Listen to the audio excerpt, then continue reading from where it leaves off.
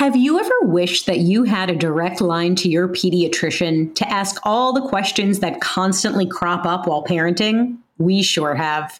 That's why we launched the Bites of Health podcast.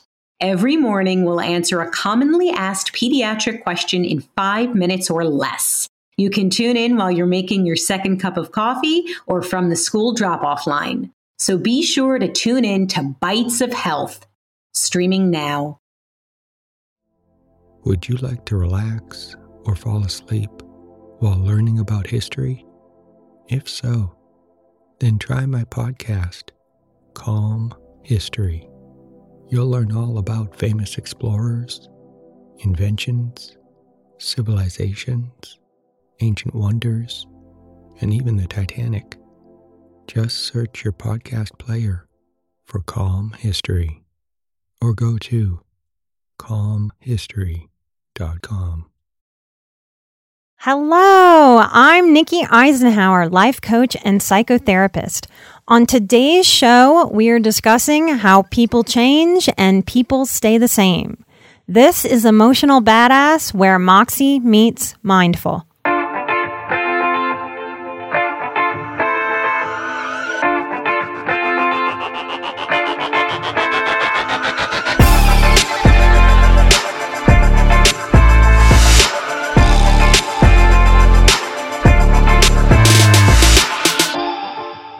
I'm a New Orleans girl, born and raised.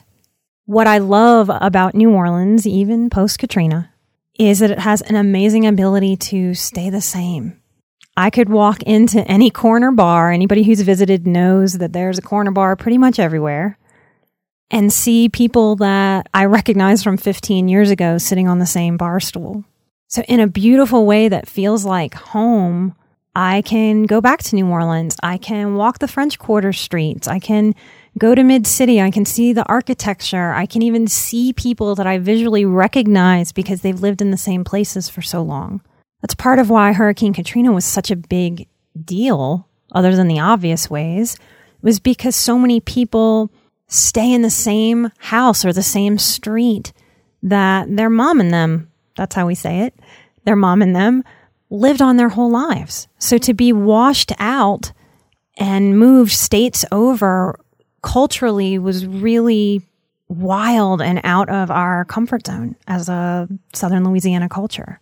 So it's very true that many people stay the same and try really hard to stay the same and not change.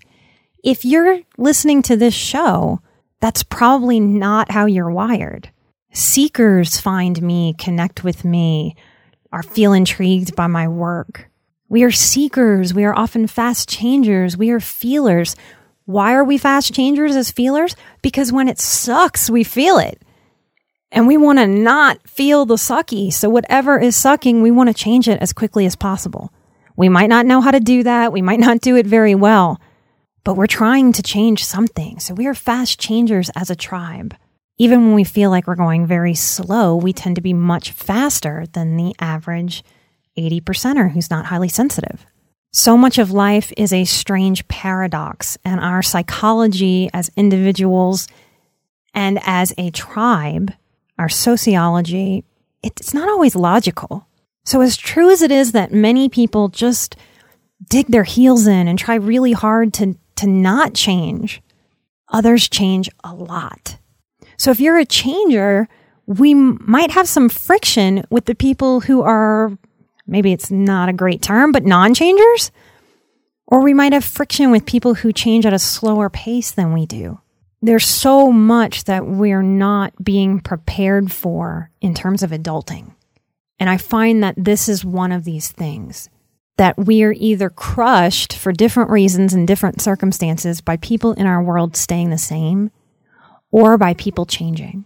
So when we are in upset or argument with people in our worlds who aren't wired like we are, no matter what the topic is, if you're going through a divorce, if you're doing custody, if you're arguing with a friend that he owes you for lunch last week, whatever it is, often the argument that we're having can be boiled down to, why aren't you changing as fast as I do?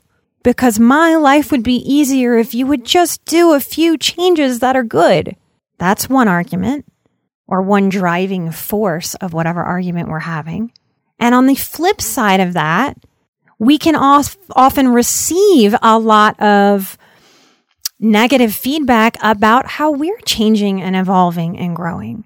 And receive the messages, what's wrong with you? You're not how you used to be. You're not allowed to change. Because that person will give the message, I need you to be the same because the way that you change scares me. I stay the same and you're different, and I don't know what to do with that. Of course, I'm speaking in big, giant generalities. But it's on you to decide what kind of healing message do you need to give yourself in those friction moments. Are you pressuring other people to change, even positively? And is there some space there to just back up and remind yourself, wow, I don't have to work so hard here. I'm a fast changer, they're a slow changer or a non-changer, and I can just let that be okay. And help yourself understand the core of the argument you're having there with yourself or with them. Or is there space and room to give yourself a message, wow, I'm a fast changer. Other fast changers will understand how I'm wired. Other fast changers can validate and support me in this life. I can let go of needing the people in my world who aren't fast changers to understand how I live or what I'm doing. Would you like to relax or fall asleep while learning about pivotal moments in history? If so, then try my new podcast, Calm History. It's a time machine of tranquility, filled with immersive and fascinating stories from history.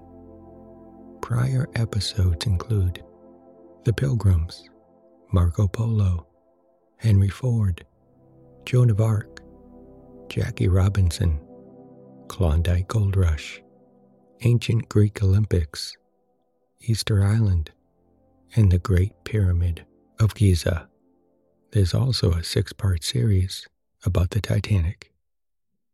Just search your podcast player for Calm History or go to calmhistory.com. Some of this falls under, the annoying category of life isn't fair. And you, like me, have probably wished that it was. In so many ways, we practice letting go of that kind of internal inner child drive of it should be fair. Our lifetime is longer. The years that we live is a long time. It is reasonable. It is grounded that the fast changers are going to have a lot of iterations of who they are.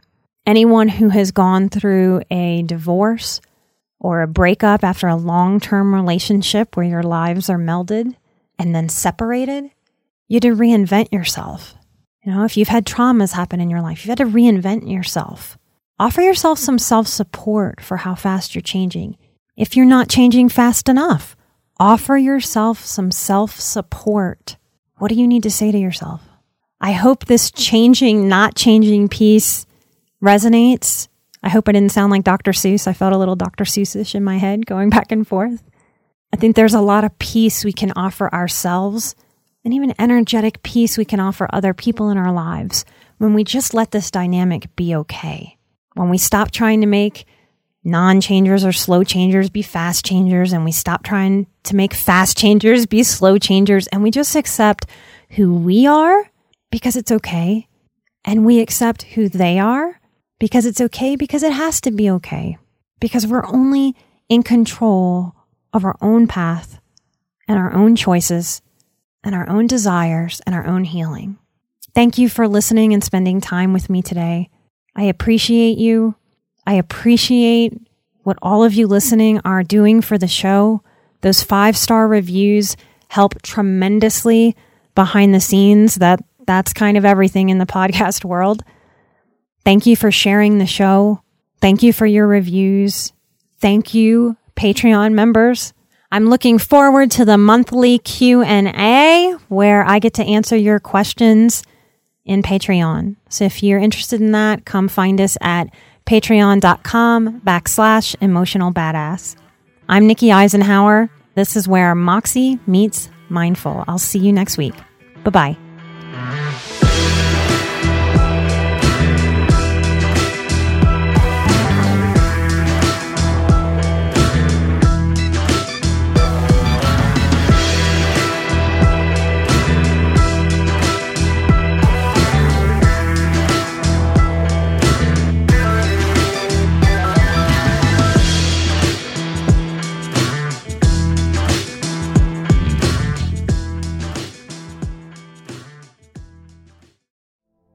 Would you like to relax or fall asleep while learning about history? If so, then try my podcast, Calm History. You'll learn all about famous explorers, inventions, civilizations, ancient wonders, and even the Titanic. Just search your podcast player for Calm History or go to calmhistory.com.